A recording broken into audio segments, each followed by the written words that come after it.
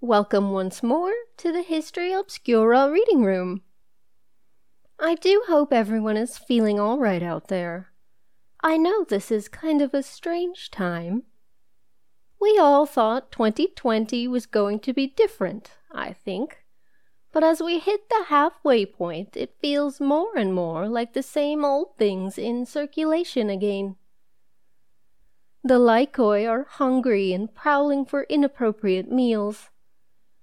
The high moisture level in the air has rotted our seed potatoes in the ground, and the same civil unrest that has been smoldering away for centuries has flared up again.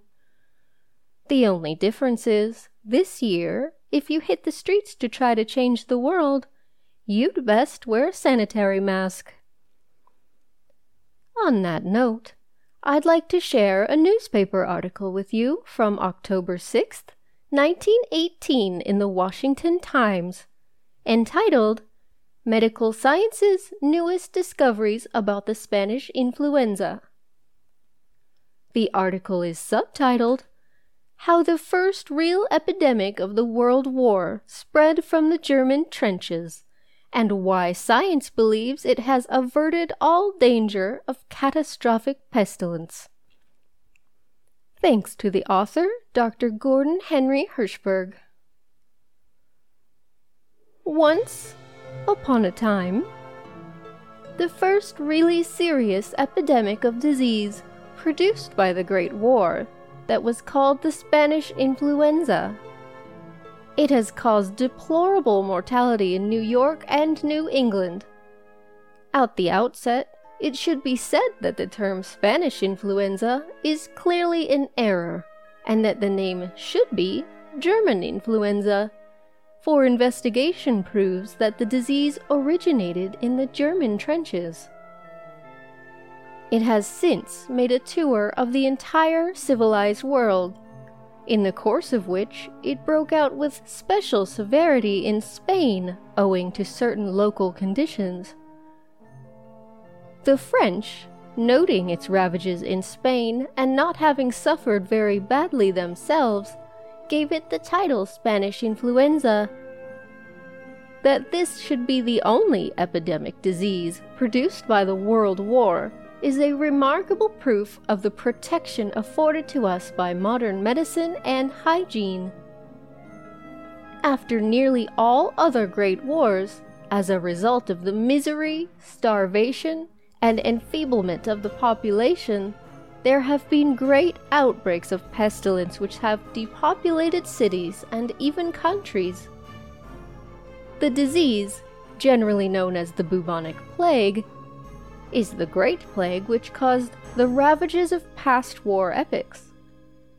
Its cost in human lives has not been less than 2 billion.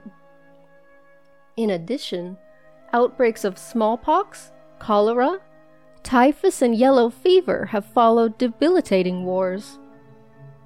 Fortunately, our enormous progress in medicine and our material resources for combating disease give assurance that no plague epidemic of such magnitude of those in the past can occur in America at the present time. How widespread has been the outbreak of Spanish influenza is shown by the fact that our Assistant Secretary of the Navy, Franklin D. Roosevelt, suffered from it. At about the time he was recovering, the youngest son of the King of Sweden died of it. The first known advent of the influenza in this country occurred when the Norwegian ship Bergens Fjord arrived in New York on August 12th with 25 cases, 3 of which died. But there were probably other sources of infection.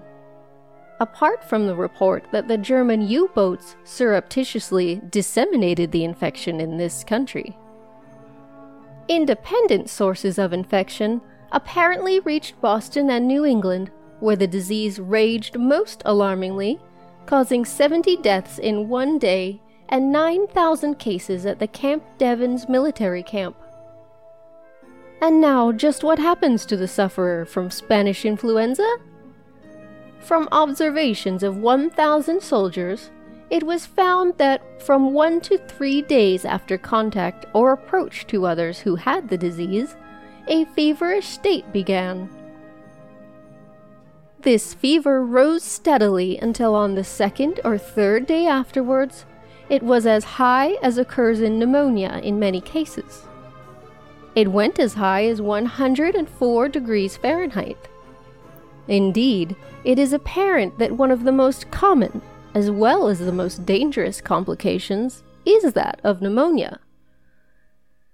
The disease starts with a chill or chills that may shake the whole room you are in. Severe headaches with pains in the legs, in the groin, in the neck, and in the small of the back are generally present. Then that tired feeling, named by doctors general malaise, takes charge of the sufferer's anatomy. The victim feels wretched all over. Fever, blisters, those frequent accompaniments of pneumonia, of meningitis, and of tertiary malaria break out on the sufferer's lips. The face becomes flushed. A thermometer stuck under the tongue registers 102 to 104 degrees, and the victim, as well as his doctors, know he's in for it badly. Spanish influenza kills or cures in Liberty Motor Speed within 4 days. The worst is usually over about the 2nd day. Then an abrupt crisis takes place. On the 4th day, the patient is either as well as he ever was, or pneumonia and other complications assert their dangerous presence. A harsh cough is a frequently encountered symptom. The patient thus hacks and sprays forth lots of the microbes which spread the infection quickly, unless handled with the greatest precaution. A thick, tenacious sputum of a whitish distinguishes this new disease from the old, well-known influenza with greenish sputum. This also distinguishes Spanish influenza from pneumonia, with its typical rusty-colored, tough expectoration. If you take close notice of the several differences between this new malady and the old influenza, you will observe that the fever is sharper, higher, but of shorter duration. The total course of the new scourge is briefer. There are fewer stomach or intestinal symptoms in the Spanish influenza, whereas in the previously known influenza, gastrointestinal disturbances were predominant. And most important, discovery has just been made with regard to this disease, this specific microbe which causes it. This is a complete disproof of the assertion in some medical publications that the bacillus was the same as that of the old influenza or grippe. This interesting discovery is due to the researches of 3 English army surgeons. The last great pandemic, or grippe, of influenza lasted 3 years from 1889 until 1892. It spread like wildfire over the civilized world during that period. Then, several American bacteriologists at work simultaneously, and Professor Pfeiffer, discovered the grippe germ, or influenza bacillus, which has since been confirmed and established as the specific cause of the cold pains, backaches, and other classical symptoms of our old-time grippe. The present scourge, it was soon found, is much more malignant and entirely different from the other. The manner in which the bacterial agent which causes this plague was run to earth is a model of the bacteriological skill, supremacy, efficiency, and patience of the English and American medical staffs. It was recognized that the rapidity with which the contagion spread pretty well pointed to some microbe or bacterium as the guilty party. It was also argued that the causative agent must lurk at least a large part of the time in or near the air passages of the victim. The coughs, the sputum, the pneumonia and the bronchitis complications, the spray from the nose and throat as it came in direct contact with the men or reached them through plates, dishes, and linens, seemed to invite bacteriological searches and microscopic studies. Fortunately for all of us on this side of the ocean, medical science has succeeded in isolating and identifying the germs in just that way. At the very beginning of the American epidemic, which is therefore likely to be nipped in the bud, the new bacillus is not in the blood. Cultivation of it is impossible from this source. When the bacteriologists explored the discharges and excretions from the nose, the pharynx, and the throat, lo and behold, their pioneer work was at last rewarded, spread upon glass, and examined under a magnification of 1,200 times. A new microscopic living world opened up before their astonished gaze. A veritable beehive of trembling, vibrating bacilli, almost as round and as small, and resembling the Diplococcus of meningitis, loomed up beneath the high magnifications of the microscope. The physicians and scientists of the Allied countries are seriously considering whether or not the germs of this disease have been intentionally disseminated by the German government with the intention of weakening their opponents. No definite conclusion has been reached on this point. But the charge cannot be hastily dismissed, as the German government has already been convicted of employing disease germs against civilians in Romania. The disease was first observed by army doctors to be raging in German trenches on the Flanders front in the wet weather of last spring. From the front, it passed to the weakened interior population of Germany with great severity. It then broke out in Spain, and as the French civilians first noticed its ravages there, they called it Spanish influenza.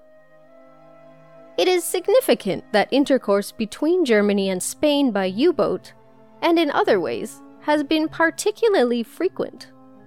From these two centers, its worldwide spread has started that the influenza germs have been secretly scattered in this country by German U-boats is a difficult charge to prove, but their gas attacks on the crews of our lightships and lighthouses furnished character evidence against them. It is scientifically demonstrated that the germs increase in virulence with the number of persons they pass through until finally the system acquires immunity against them through infection. Treatment for the disease is simple. Surgeon General of the Public Health Service summarizes it as follows: fresh air, rest in bed, abundant food, free action of the intestines with Dover's powder for the relief of pain. Every case with fever should be regarded as serious and kept in bed in order to guard against infection. It is necessary to keep the mouth and nose clean and healthy by means of some mild antiseptic, and to treat all colds promptly. A wash composed of 1 teaspoonful boric acid, 1 teaspoon bicarbonate of soda, and 1 teaspoonful of common salt will be found very useful in keeping the nose and throat clean. The disease is spread by droplet infection, that is, by little drops swarming with germs scattered by infected persons who sneeze, spit, and cough in public places. One sneeze in a streetcar may infect the whole city. It is therefore very comforting to know that Health Commissioner Copeland of New York has called a meeting of regional managers and others with a view to enforcing the laws against spitting in public.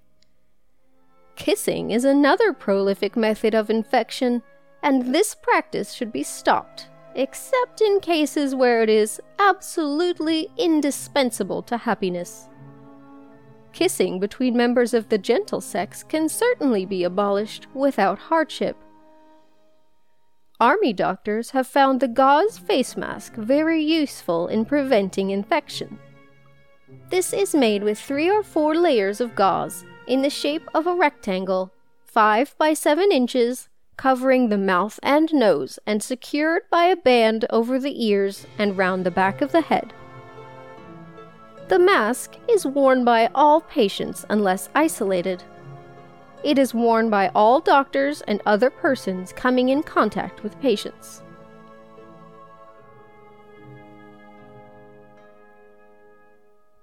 You heard it here first. No more kissing and certainly no more spitting, unless absolutely necessary. Stay healthy, everyone, and may you all find your peace. Good night.